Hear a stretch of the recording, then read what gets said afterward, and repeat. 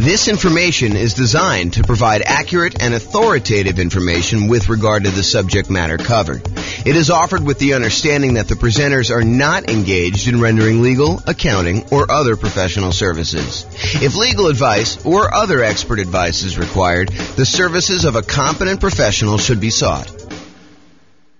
Welcome to the Simi Valley Real Estate Investing and Real Estate Financial Planning Podcast.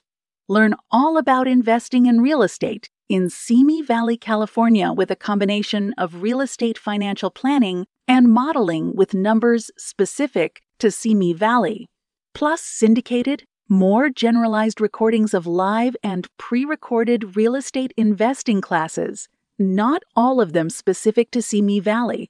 Be sure to stay tuned after the podcast for a message from our sponsors. Well, good morning and welcome, everyone. I am your host, James Orr, and this is a first class in a series of classes we're planning on doing on how to analyze deals. So what I'm going to do today is going to be walking you through how to analyze a 20% down rental property, investment property purchase. And so I'm just going to walk you through how to use the world's greatest real estate deal analysis spreadsheet. If you don't have a copy of the spreadsheet, you can check the show notes or wherever this recording is.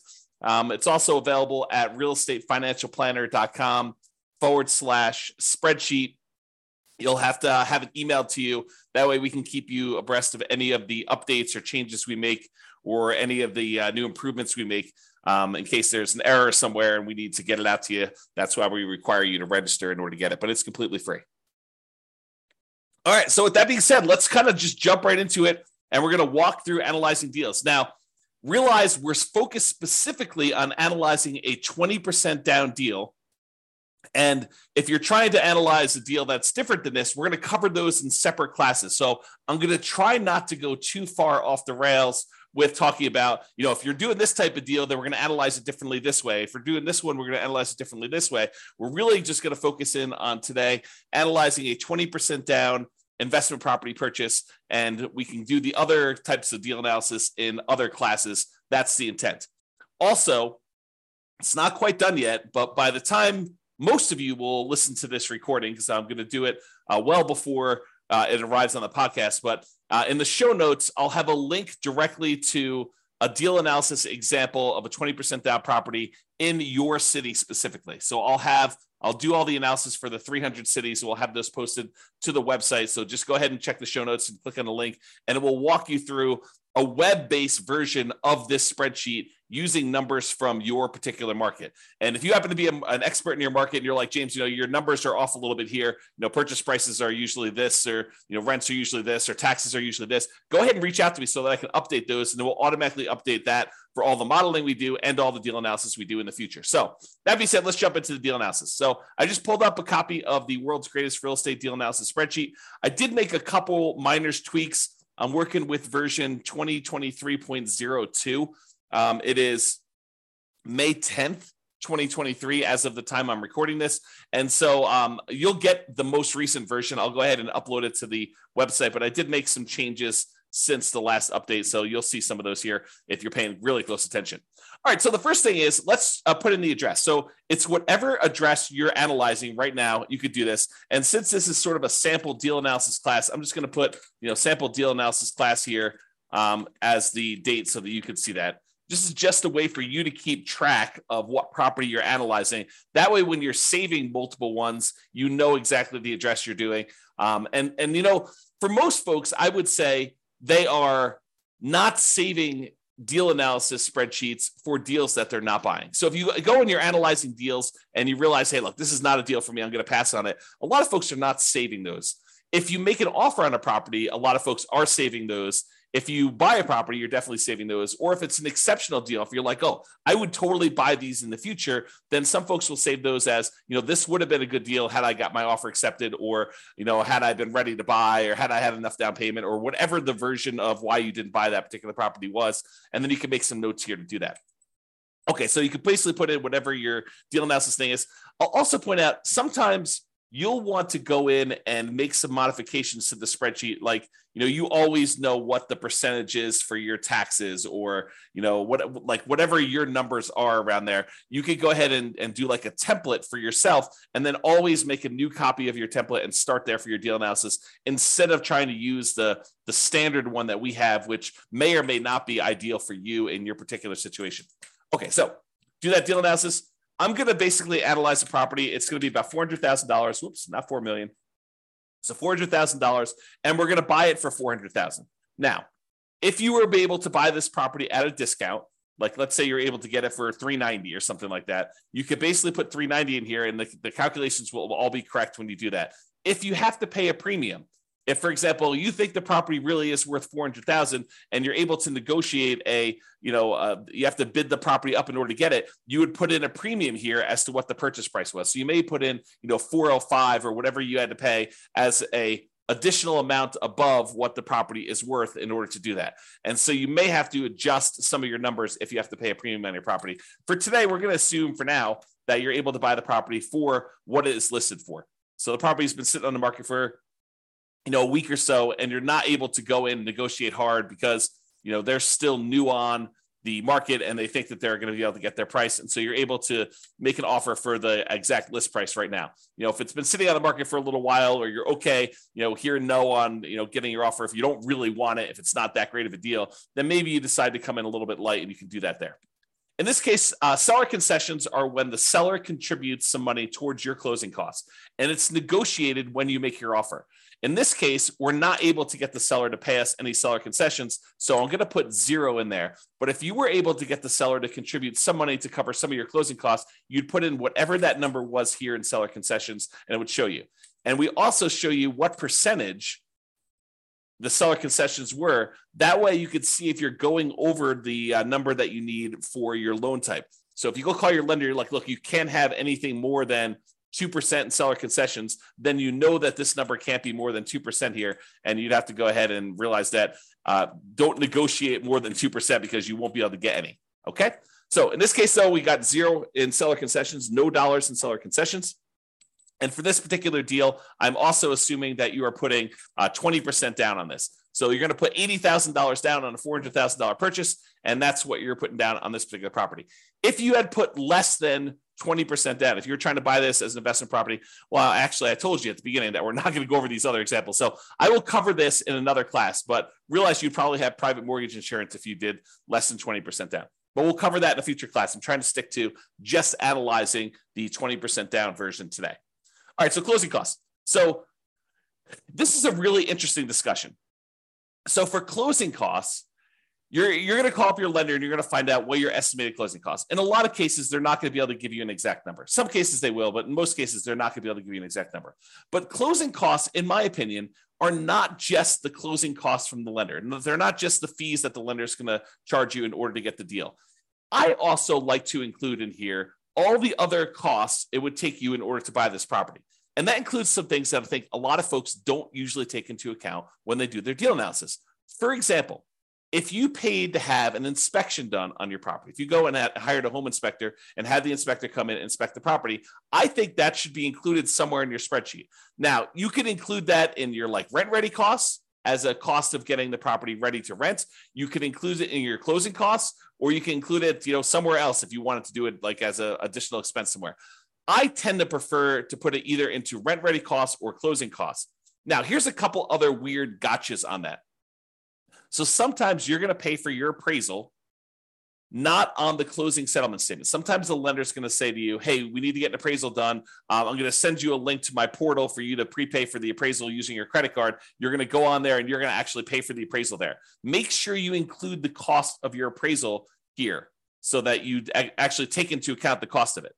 Now, at some point in time, you will probably have a property under contract where you end up not closing on it, where you've gotten through the point where you've inspected the property, maybe you've paid for the appraisal on the property, and maybe the appraisal comes in low, or you're unable to negotiate an agreement on the things that need to be repaired in order for you to buy the property. And so you're going to have occasionally a property where you pay for an inspection and or an appraisal, and you end up not buying the property.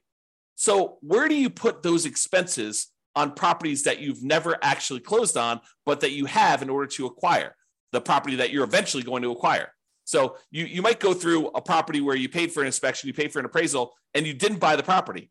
Those expenses, in my opinion, need to be covered somewhere. It needs to be covered as part of the investment you made in order to buy whatever the next property you're buying is.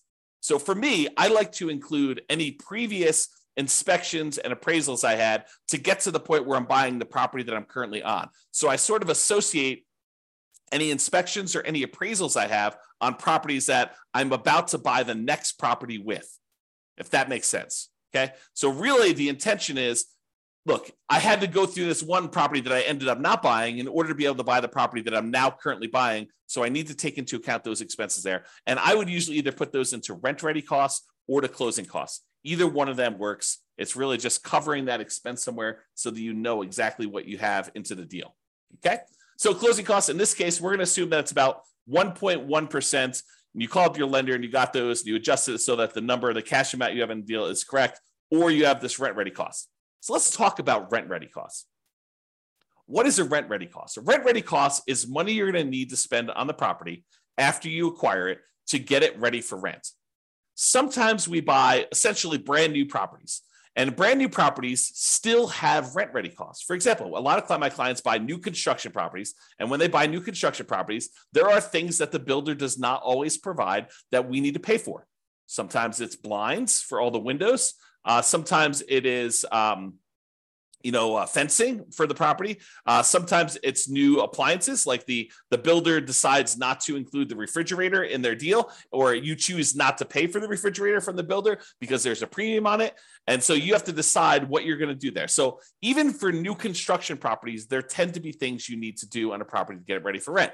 And usually what we do is we look at the inspection report to get an idea of the things that we need to do to a property to make sure that it's ready to go. You're always going to get, when you get an inspection, you're going to get a list of the things that the inspector believes should be handled, should be addressed on the property. You will be able to negotiate some of those, some of the time, with some sellers to get them to cover those. In a lot of cases, though, you still want the deal and you're not willing to nickel and dime the seller because there's 3 other offers behind you, and the seller's gonna be like, I'm not doing anything. You were the high bid, and we have 2 other offers behind you, all above asking price. And so rather than spend the $3,000 to do the work that needs yours, there's someone behind you it's $500 less than where you are. And so they may choose to not do the repairs. Or you may choose, as part of your negotiation when you make your offer that, hey, look, I'm not going to ask you for all the small stuff. If there's something major that comes up on inspection, then we'll definitely have to discuss that. But if, the inspector says, look, you need to replace this broken faceplate on a light switch, I'm not going to ask you to do that. Right? That's part of your negotiation in order to get your offer accepted. So there are going to be things you're going to need to have done on a property.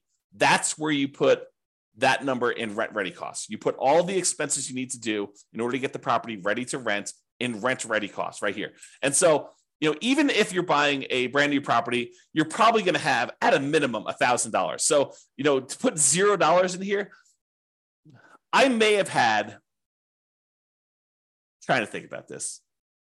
I'm going to estimate because there's no way I could do it exactly, but maybe 3 properties in my entire career that had $0 in rent ready costs.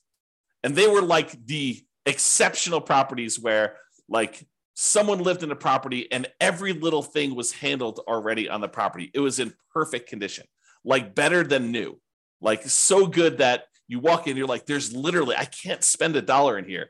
But that is so rare. In most cases, you're going to have some money that you need to spend on in order to have rent ready costs. Okay. So rent ready costs, you put them in there. Now, we're going to go down here in a second. We're going to look at different rents on this property. I'm going to show you what it looks like here. But this would add up if you had cumulative negative cash flow. So let's go ahead and assume for a second that you're only able to get, I don't know, let's call it $2,800 a month of rent on this property. Okay. So now you've got negative cash flow. You put in, we're estimating, it's not true, but we're estimating for this particular property that you have $2,800 a month in rent on it. And you can see from it that you have negative $329 per month in negative cash flow. So what then happens is this calculation, this is actually going to go calculate how much cumulative negative cash flow you have over the entire ownership period of the property. And if you want to see how we do that calculation, I'll go into overrides and we'll show you all what's going on here. So if we go look up the cumulative negative cash flow, just scrolling down until I find it. So here it shows you what the negative cash flow is per year on the property in the first year. So this is showing you that it's negative $3,948 in negative cash flow in the first year on the property. And you could also see here, this is the little spark line. The spark line shows you, the red dot shows you where it's negative, and then you can see where it eventually levels out and you have no negative cash flow on it. Okay, so first year, about negative $4,000. However, in year 2, your mortgage payment stays the same, right? Your principal and interest part of your payment stays the same. Your taxes, they go up a little bit. Your insurance, that goes up a little bit. Your rent on the property goes up a little bit. And so a lot of the expenses on the property, which are tied to our estimate from rent, like vacancy and maintenance and property management, those all go up a little bit. But overall, your cash flow tends to improve because your rent goes up. Let's call it 3%, which is what I think we're using here. But your property, your principal and interest part of your payment remains fixed. And that's the largest part of your expense. So what tends to happen is your cash flow tends to improve over time. In this case, because we had negative cash flow to start with, it becomes less negative. If it was positive, it would become more positive. Okay. So in the first year, we had almost $4,000 negative cash flow, but in year 2, we only had negative $3,310. And in year 3, we only had negative $2,652. And in year 4, we only had negative $1,975. And in year 5, whatever it is, we had negative $1,277. In year, whatever this is now, 6, negative $559. And then by the time we get to this year, year 7, we have $0 negative cash flow. So what the software does is it actually sums up all of these numbers for you and tells you what the total amount, the cumulative total of negative cash flow you have over this entire period until you no longer have negative cash flow. So we estimate that you're not going to have negative cash flow on this property. And what it does is that in order to help you be more conservative in your investment, it says, look, if you're going to have negative cash flow on this property, it is more conservative. It is prudent for you to take the total amount of negative cash flow that you're going to have for owning this property and to set it aside when you buy the property as part of your initial investment. Why do I say it that way? Why do I say that your negative cash flow is part of your initial investment? Because what negative cash flow really is it's deferred down payment. And the easiest way for me to show you this is to show you what happens if you put down more. So we have 20% down right now. If I decide to put 25% down, you can see that the negative cash flow is less. Okay. If I put 30% down, the negative cash flow is less. If I put 35% down, then I have no negative cash flow. So really what negative cash flow is it's saying, look, if you had put 35% down, you wouldn't have negative cash flow at all when you bought this property. But because we're choosing to buy a property with less down payments, we're deferring the down payment that we could have put down up front. Now we're choosing to pay that over time in the form of negative cash flow. Another way of saying it is you could go find a better deal if you could find a better deal. But if you're saying, look, I've gone and I've looked at my marketplace, I've analyzed 100 deals, and this is what deals are in my current marketplace with this interest rate, even if I'm looking for the best deals. Sometimes that happens. You could choose to go to a different market. You could choose to apply some of the 88 strategies we have to improve cash flow. Or you could say, look, based on the criteria that I have, the deals that are available in my marketplace, the interest rate environment that we're in, the rents we're able to get, all of those things say, look, if I put 20% down on this deal, it's going to have negative cash flow. And so really what I have is deferred down payment in the amount of $13,721. Okay. Now, what I want to point out to you is it better for you to put the 20% down or to put aside or to put more down and not have the negative cash flow? So in this case, we would have to have $13,721 set aside to address any negative cash flow we had in a particular marketplace, because in this case, we chose to put 20% down. Okay. So it's $13,721. Let's call it $14,000 just to round up. So if we had put 25% down, we went from $80,000 down payment to $100,000 down payment, which means that we put an additional $20,000 down. We had $14,000 in negative cash flow, or now we can put 25% down and we have $20,000 more and $100,000 down total, and we still have negative cash flow. If we put 35% down, which is about, let's do 34% and see where it is. 34%, 33%. Okay, so 33%. So instead of putting $80,000 down, we could have put $132,000 down and not had negative cash flow. In other words, we could have put $52,000 more down to acquire this property, or we could have set aside $14,000 to address the negative cash flow issue. Would you rather put $52,000 down or put $14,000 more into a savings account to address the negative cash flow issue you have on the property? The choice is yours, right? Because you could have put $52,000 more down, or you could have put $14,000 aside in order to address the negative cash flow. That's the difference, right? That's the difference between putting it up as down payment or setting it aside as deferred down payment in the form of negative cash flow over time. Okay, so let's go back to 20% down. We've had that discussion. So if you had any cumulative negative cash flow, it'll calculate it here, and it will use that as part of your return, because now you have this cumulative negative cash flow in addition to your down payment and your closing costs and your rent ready costs. That becomes part of your investments when we calculate return on investment, because you have to have that money set aside to prudently make this investment in addition to reserves, which we'll talk about here in a minute. All right. Okay. So now it tells you your total amounts that you invest in the property.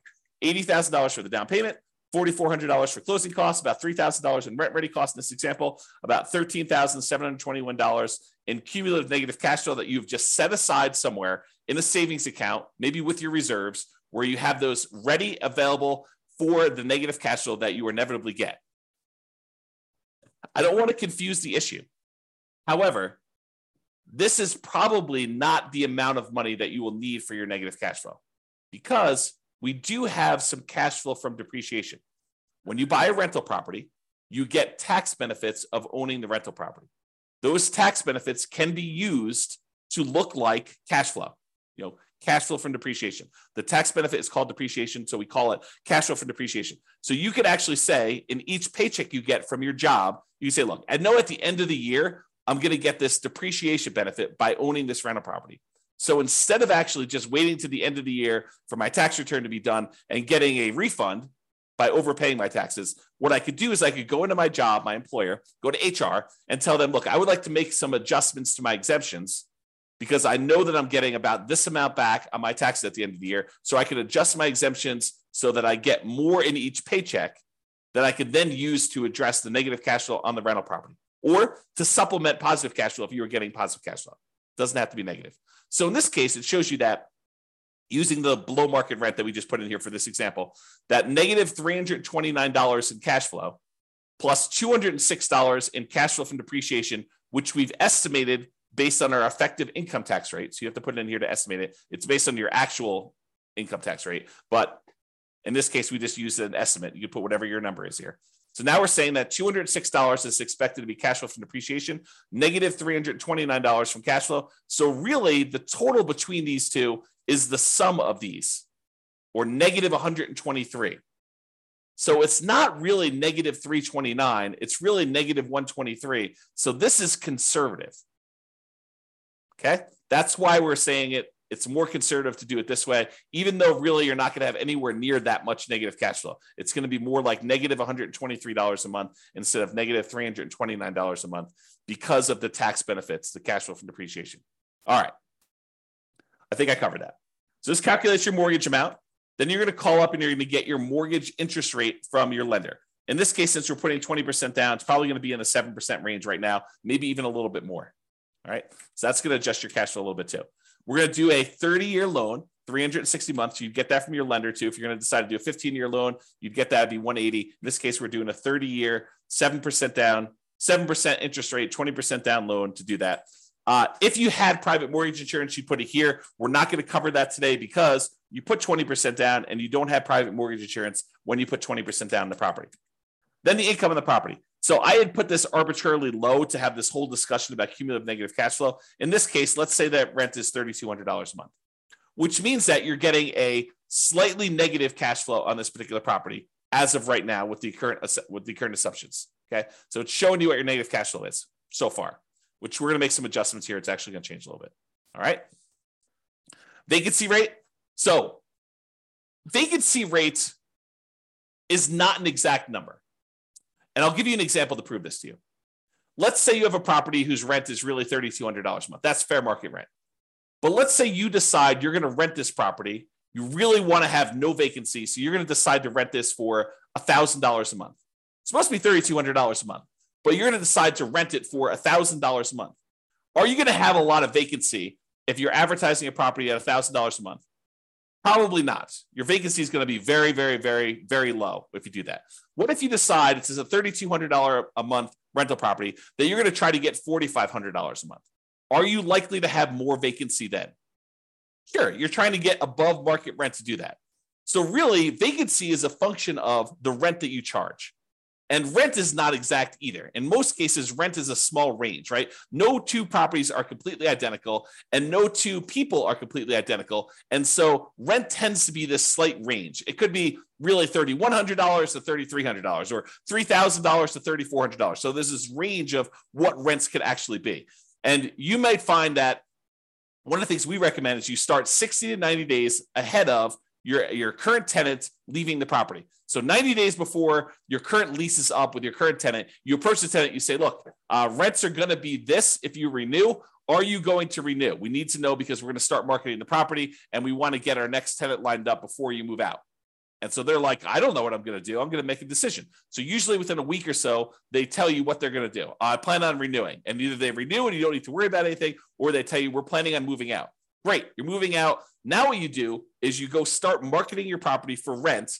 And what we tend to do is we start at a much higher rent than we think we can get. We're sort of testing the market because we have 60 to 90 days left before we have to find a tenant. So we start at this higher price. We see if we get any calls. You don't get any calls, we drop it a little bit and we keep marketing. Don't get any calls, we drop it a little bit, keep marketing. We start getting one or two calls. Okay, we drop it a little bit until we're finding that sweet spot of testing the higher rent. That way we get the highest possible rent we can get by starting early and testing high price. That's how you do it. So if you do that, if you're starting 60 to 90 days ahead of time and you're testing your rent and you're coming down after marketing it for a week or so, then you should have, over a long period of time, on any given rental period, it could be higher than this, but over a long period of time, your vacancy rate should be about 3%. You could choose to change your dynamics, try to get a higher rent, not start 60 to 90 days ahead of time, and you could have a higher vacancy rate. Or you could say, I'm going to price it as to whatever I believe the market rent is, plus a little premium, start really early, and make it such that vacancy is about 3%. So vacancy is a number that you can't just ask somebody what the vacancy is in a marketplace, because your marketing strategy, your rents, your ability to persuade somebody, your salesmanship, and when talking to a tenant on the phone and getting to the property and how well you maintain your property are all factors in what your own personal vacancy rate will be. Sure, you can use the vacancy rate for a market as a guide as to what we're seeing, but that should help you adjust your other metrics too, not just vacancy. Okay, so I'm going to use 3%, but really vacancy is a number that you said. I think somewhere between 3 and 5 seems really reasonable for most folks. Property taxes. So for property taxes, you're going to actually look in the MLS or the county's records. You're going to get the property taxes for this particular property. Realize, though, that if you are converting this to a rental, and in some markets, they have homestead exemptions where taxes are artificially low for someone who is living in the property as an owner-occupant, or maybe there's a senior tax exemption if there was a senior living there. You can't always use what the taxes are for the property, especially if you're changing the use. If it was an owner-occupant property and they were getting some type of homestead exemption, some type of lowering of their tax rate, you can't use what their taxes were. You need to know what the taxes are likely to be for a rental property in your market based on the percentage of the price that you're paying for the property. And then you should estimate it so that you're not artificially putting in here, oh, look, taxes are $1,500. This property cash flows like crazy. But really, when you buy the property, as soon as they reassess the property and they adjust it for you being a non-owner occupant investor owning the property, they're going to go up to $3,000 a year. You can't do it that way. You need to adjust it yourself so that you can estimate what the property taxes are going to be for you in your particular situation. Okay. So you can't just look it up and put it in here. You need to think about it. You need to make sure that it makes sense for you. All right. Property insurance. You're going to call up your insurance agent. You're going to get a quote for a property. Usually what we do is we get a quote for a property like this. We're looking at, in this case, $400,000 properties. So you're going to talk to your insurance agent and say, look, I'm looking at properties between $350,000 and $450,000. They got these types of characteristics. what is a property insurance quote that I could use for those? And what would it be if it was on the low end, the 350,000 side, or what would it be if it's on the high end of the 450,000 side? And you're going to get an estimate from them. Now, if you decide you're going to pursue this property, like you're about to write an offer, or you are, under contract to buy the property and you're in your due diligence period, this is when you firm up your numbers. You're not calling, in most cases, you're not calling your insurance agent every time you're analyzing a deal. You're not making, 15 calls a day to your insurance agent to get 15 quotes on 15 properties that you're really not super serious about buying. You're just analyzing them to find out if it's a deal you should pursue or not. So you're getting estimates, you're using those. And then once we decide to move forward with the property, either before we make an offer, if you're a little bit less sure about insurance and stuff like that, or in most cases, when you're a little bit more sure and certain and you've got some experience, it's usually during your due diligence period after you've put the property under contract. Okay. So you're going to estimate that. This is actually a little bit low. I'm going to put it up here. We'll say it's $1,800. In fact, that may even be a little low, depending on the insurance policy you get and how much of the risk you're taking on yourself. We did a whole class on insurance, which we'll probably do another one where we talk about like how your insurance rates can change based on your situation, how much risk you're willing to take on yourself and your premiums. Okay. In this case, there's no HOA. So we got that. So we're down to negative $41 in cash flow. If you have any utilities that you're paying as a landlord, you put those in here. If you have any other expenses you're paying here for the property, like snow removal or something else that you're paying for, you could put those in there as other expenses. Maintenance on the property. So I separate out maintenance and capital expenses. We have a whole class on how to calculate what number you should put in for CapEx. Some people choose to include it in maintenance, but you'll get a feel for this over time. But part of it is you need to look at the dollar amount that you're doing and make sure that the percentage makes sense to you. So if you figure out, what the maintenance you expect to have on the property, how many on average, plumber calls and electrician calls based on the condition and the age of the property, the effective age of the property. You'd want to estimate this, carpet replacement or flooring replacement on a property between tenant turns, how often that's going to happen. You can estimate all this for maintenance and make sure that your number makes sense there. I'm going to use 10% for this case. I think that's in the ballpark for a lot of properties, especially newer properties. However, if you've got a much older property, this number could be twice that. So just realize that, that this could be a wide-ranging number depending on the quality of your property, and realize that you need to adjust for that. The capital expense number, when you go through the capital expense worksheet, you'll see that this number is usually pretty significant because you should be setting aside money for that roof. It's coming. You're going to need to replace the roof at some point. That you're going to need to replace the furnace. You're going to need to replace the air conditioner. So you got to budget for these things. Those are examples of capital expenses that are coming.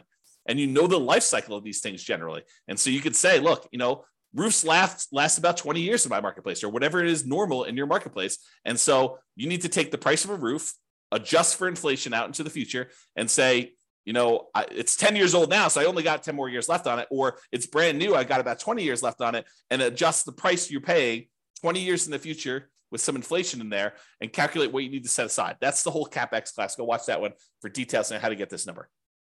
All right. And then management. In this case, if we had a professional property manager and they were charging us 10% of gross rents, this would be negative $41 a month. In this particular case, I'm going to say you're managing it yourself, and that significantly changes the cash flow numbers. We went from being negative $41 a month to now we are positive $269 a month, and we no longer have that cumulative negative cash flow thing either because we decided to self-manage. If you're going to hire a professional property manager, put this in here. If you're going to say, look, I actually have some hard costs of doing property management. I need signs, I need lockboxes, I need all that stuff. And you want to set aside a certain number in here. Maybe you decide to put in, not 0.5 there, 0.005. You're like, look, I need to set aside about, probably that's even a little high. Let's do 3.5.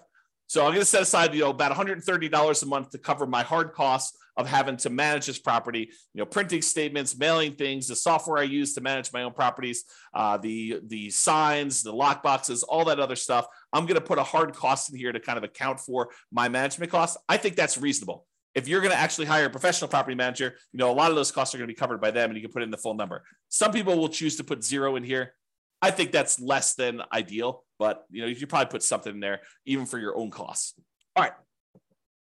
Then we estimate what the land is worth because when we calculate depreciation, we cannot calculate the value of the land when we calculate our depreciation, it's only the value of the building. So we estimate what the land is. A lot of times you can get this from your CPA, or if you go onto the county website, sometimes they'll tell you what the value of the land is estimated at, and you can then use that as a defensible position for putting in what the land value is, and you can use the rest of your purchase price as the value of the property, which we do automatically in the spreadsheet. So put in whatever land value is. It shows you what the dollar is. If this is a residential property, which if you're renting to people, it probably is. If it's commercial, you put in C here, and that would adjust your depreciation period. In this case, we're using R.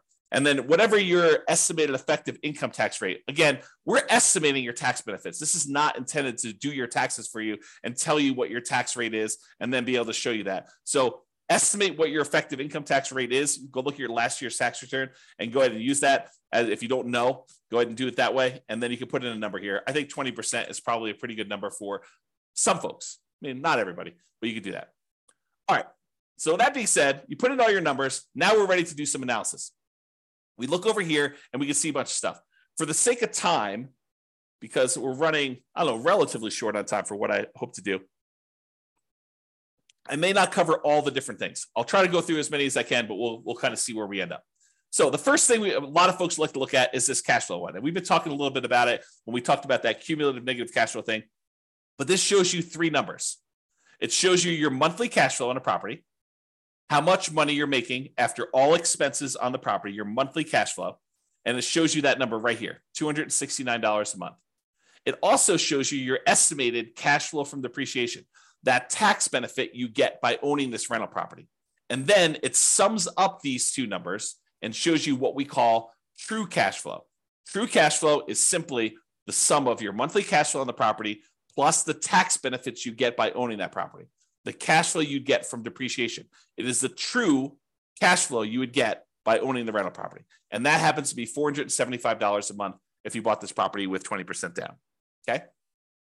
Then it uses some of these numbers and some of the other calculations, and we look at what our return is in dollars for the first year. So if you want to see the first year, if we just look at the raw returns, we're making about $12,000 from appreciation. The tendency for property values to go up, we're estimating a 3% appreciation rate. And so we're making about $12,000 from appreciation. Now, this is true whether we are just looking at the dollars for not including reserves, and if we're including 6 months of reserves, or if we're including 12 months of reserves. That's what these three different ones are. This is the total return you're getting in dollars if you have no reserves at all. This is the return in dollars if you have 6 months of reserves, and this is the return in dollars if you have 12 months of reserves. And so it shows you the difference in returns for those calculations. Appreciation is the same for all three, okay? Then cash flow shows you have $3,229 per year in cash flow by buying this property, and that's the same for all three.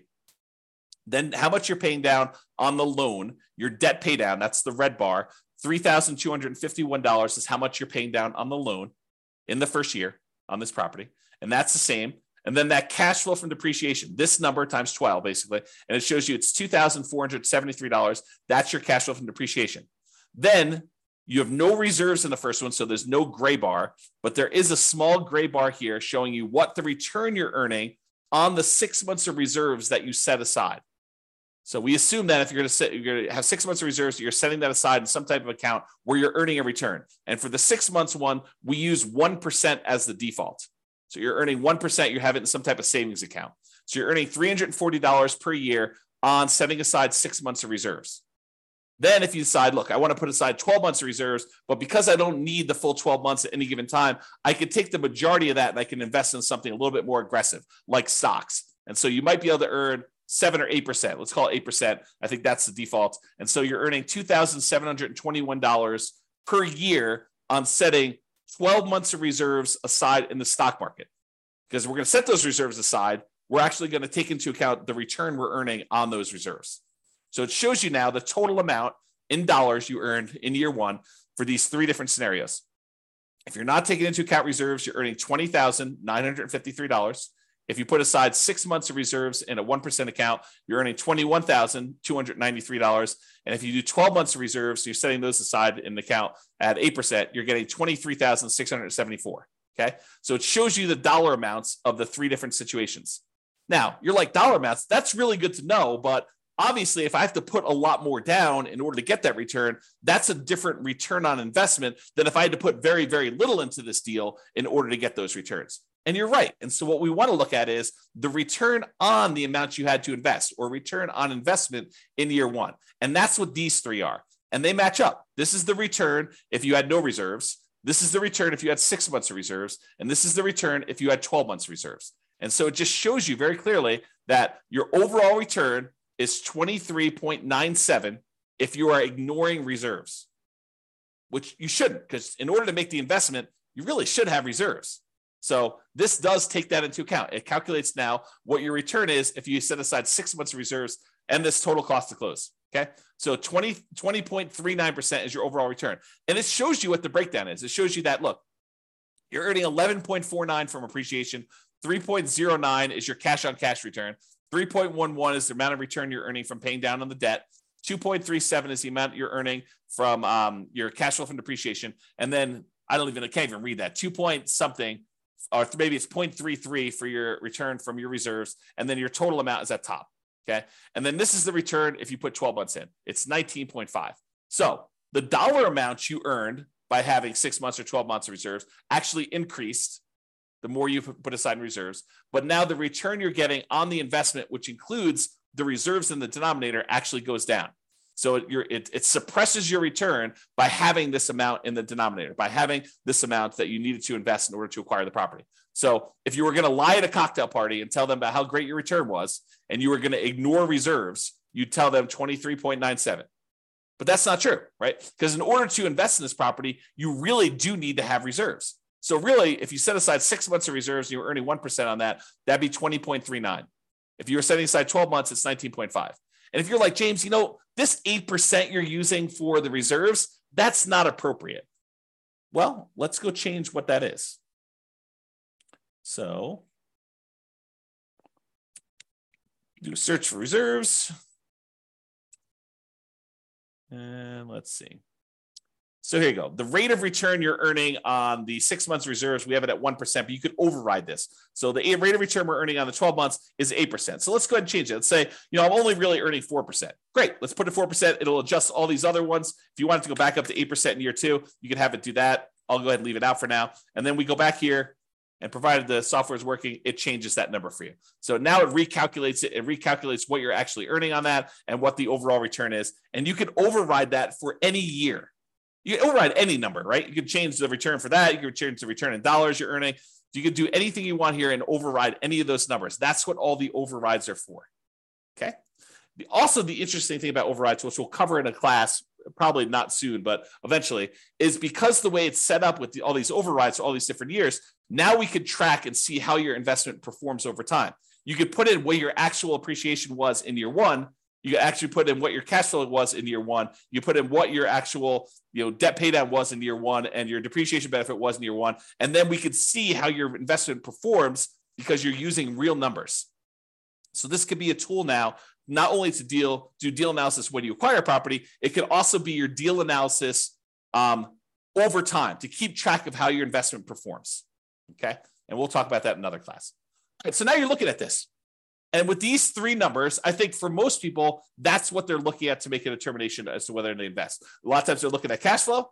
A lot of times they're looking at their returns. A lot of times they're looking at this cash on cash return on investment, which is the green percentage as to how much they invested. And they're looking at overall, is this a profitable investment for me? I'm making $21,000 or so by making this investment. And it's about a 20% return. Is that meet your deal criteria? Is that something that gets you excited about buying this property? For some people, it's like, yeah, that's a lot better than what I'm doing elsewhere. Other people, it's like, heck no, I'm not getting out of bed for, less than 50% return or 100% return. It really depends on you, the types of deals you're doing, the type of strategy you're doing, your marketplace, and the economics that are going on. And so you got to decide what a deal is for you. Okay.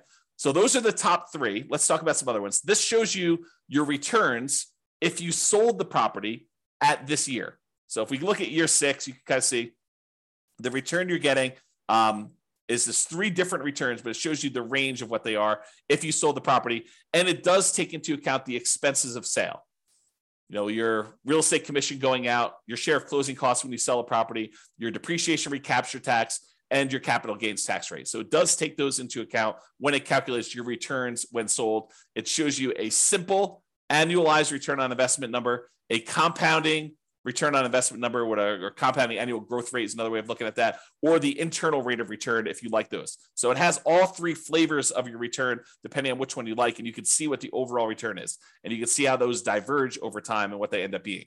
Now, you're like, hey, what are you using for the real estate commission going out? Because I'm an agent, I'm only paying half, or, I don't have, I'm not going to have depreciation recapture tax or capital gains tax because of this situation, do 1031 or whatever. Well, we've got the ability to override those as well, right? So you can go look at what those are, and you can say, look, I'm only going to have a real estate license for the next 5 years. So for the next 5 years, it's going to be, 3%. And then after those 5 years, then it's going to go back up to 6%. You can adjust those, and the software will then go do that math for you and show you how it affects your return by doing all that. Okay, so that's why it's designed to do the overrides the way it is. All right, but for now, it's going to be normal. All right, so you can now see all those returns. If you're a cap rate person, you're like, look, James, all this cash on cash is really nice, but I'm really a cap rate guy or gal. I want to see what cap rate is. Great, here's your cap rate. So it shows you cap rate over the first 5 years. It is the gray bar here, 7.19, 7.41, 7.63, 7.86, or 8.1. And this green one is your cash on cash return on investment. And some people like to look at the differences between those. So they're plotted on the same chart for you if you want to do that. These are the same numbers that are here though, right? So we're showing you the numbers for this return on investment number without the reserves. Okay. So these are more traditional non-reserve based calculations of these. Okay. Now, return on true net equity. So this brings up a discussion about what true net equity is. So true net equity is the amount of equity you would get if you sold the property and walked away. This is after your closing costs, after the real estate commissions, after capital gains taxes, and after your depreciation recapture taxes. Because when you sell a property, you don't get the difference between sale price and the amount you owe. That is, while we call that equity, that's not a real number. It's an imaginary number. Because if you were to go to sell that property, well, you're going to take a little off the top for your real estate commissions. They're going to take a little bit for closing costs. They're going to take a little bit for, your capital gains taxes, and they're going to take a little bit for depreciation recapture. So really what you're left over with is a much smaller number. That's true net equity. It's the amount you walk away with after all those expenses of sale. And if you're thinking about it, don't you want to know what the return you're earning is, how much for appreciation you earn on that amount that you're going to walk away with? Because if you were going to go sell this property, you'd want to know what return you need to beat with that new investment. And so we want to know what the return we're earning on the small amount that's going to remain when we sell the property. And so this shows you all of your returns for appreciation, cash flow, debt pay down, and depreciation, the cash flow from depreciation. And then it shows you the total of all these. So your total return on true net equity in the beginning is pushing, 34% and change. Okay. But over time, your return on true net equity typically goes down because your equity tends to grow, and the returns, even though some of them grow, some of them stay the same, but the returns tend to grow slower than your equity does. And so what happens is it tends to, over time, your return on true net equity tends to decline over time for most of the returns. We'll cover that in another class. Okay. All right. Then these are really easy to cover. I might actually get through this. So these are really easy to cover gross potential income, your gross operating income, your operating expenses, and your NOI, your net operating income. It just shows you your key metrics for year one. If ever you want to see these for any of the other years, it calculates all of them here. So you can go see what right here. Monthly gross potential income shows you that. Monthly gross operating income, annual gross potential and annual gross operating income. Then it calculates a whole bunch of expenses on here, shows you your annual operating expenses and your net operating income on all these. And so you can go look at them. And if you wanted to override any, if you're like, hey, look, my net operating income in year two was this, you can go ahead and use any of the overrides for any of these numbers, honestly. I basically made everything overrideable so that you could override whatever you want. All right, so it does all those. Then your annual non-loan expenses, how much you're putting aside for vacancy, how much you're losing for vacancy, really. Property taxes, what you're paying for that. Insurance, your HOA costs, any utilities you're paying as a landlord, any of these other two expenses, the maintenance you're setting aside for the property, CapEx, if you're setting aside money for CapEx, and then what you're spending on property management. So that's all there showing you for year one. And of course, you can go look at overrides to see any of those other years if you want to as well. And then finally, this equities and cost to access equity. So ignore the dotted lines for a second and just look at the solid lines that are going up to the right. The darker section is your true net equity. It's that one we discussed over here. It's the amount of money you get when you walk away after a sale, after taking into account real estate commissions, closing costs, capital gains taxes, and depreciation recapture tax. So it shows you how much dollar amount you'd have for that. So looking over here on the left side, you can see the dollar amount. It's about, I don't know, whatever this is, $60,000 for the amount of money you'd have in your equity, your true net equity. And that tends to increase over time. Now realize your cash out refi equity is how much money you could do a cash out refinance for a loan. And that usually is up to a maximum of 75% loan to value. You can adjust that percentage here. I forget where it is, but you can do a search for it and find it. But it's basically 75%. It's 75% loan to value. So if you did you could go to 85% loan to value on that one. It's going to change this chart and show you now your numbers are much higher. Okay. Let's go back and do the real number though. So 75% loan to value is what it typically is. And then it will show you how much equity you have to get up to that 75% loan to value. And so it shows you this light gray bar, how much cash out refi equity you have on your property. Now, that's all nice and good to know how much in dollars you can have in equity and to see that. What's more interesting though is how much money did you need to spend to get at that equity? What is the cost to access that equity? Because if you're able to pull out $5,000, but it costs you $5,000 in refinance costs in order to get at the $5,000, that's really expensive money. And so these dotted lines show you, they use the scale on the right, but it shows you how much it costs you to get at that money. So for example, the cost to access true net equity is about 45% of the equity you have in there. Because real estate commissions are large, closing costs are large, your capital gains are large over time, your cash flow from your depreciation recapture taxes are large over time, that those are very large expenses for the amount of money you get out. And so you can see that those, while they decrease over time, or this is over 20 years, you can see that they decrease. They're relatively expensive. It's relatively expensive for you to pay all those costs to get out of the property. And so this is a percentage of the amount you're getting back that it costs you to get those. Okay. And then this other dashed line shows you the cost to access your cash out refi equity. It's zero at the beginning because you don't have any money you can access. You basically put 20% down, so you only can go to 75% loan to value. There's no equity that you can get at by doing a cash out refinance until your property value grows enough. And then it becomes really expensive because the cost to do the refi, which is also overridable. Let's see, cost to access true net equity. Yeah, the cost to cash out refi percentage. So this is the percentage of the loan that you're doing. So you can adjust whatever this is. We're using 1.5% for like all your costs to do a refi on a loan. Okay, so you can go see what that is, but the cost to access the equity is really high. You're spending a lot of money on that refinance in order to get very small amount back out, and then it drastically reduces over time until it gets down to it's very, very small once you have a lot of equity in the property.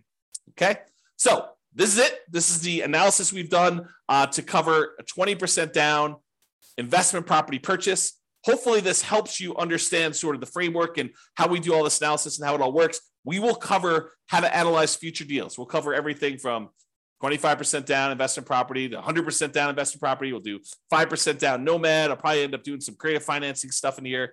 We'll just go through a lot of different analysis so that you could see how this changes when you analyze different types of deals and how we look at these things and how the assumptions vary. That's all I got for you. I see we have no questions. Thank you all for coming live, everybody. We don't always have people on live, but thank you all for coming and have a great day. Bye-bye for now. With home prices up, mortgage interest rates up, and rents up, but not quite enough to counteract the higher prices and interest rates, cash flow on rental properties in Simi Valley is harder than ever. Book a call with the Real Estate Financial Planner to apply our proprietary 88 strategies to improve cash flow on your rentals. See the show notes for a link to schedule your call and improve your cash flow today. If you're a real estate agent, lender, or professional in Simi Valley that wants to help our real estate investor listeners, consider reaching out to learn about collaboration opportunities with this podcast. We'd love to add more value to our listeners by having you assist our investors buy, sell, and finance their real estate investments. See the show notes to schedule a call to discuss collaboration opportunities.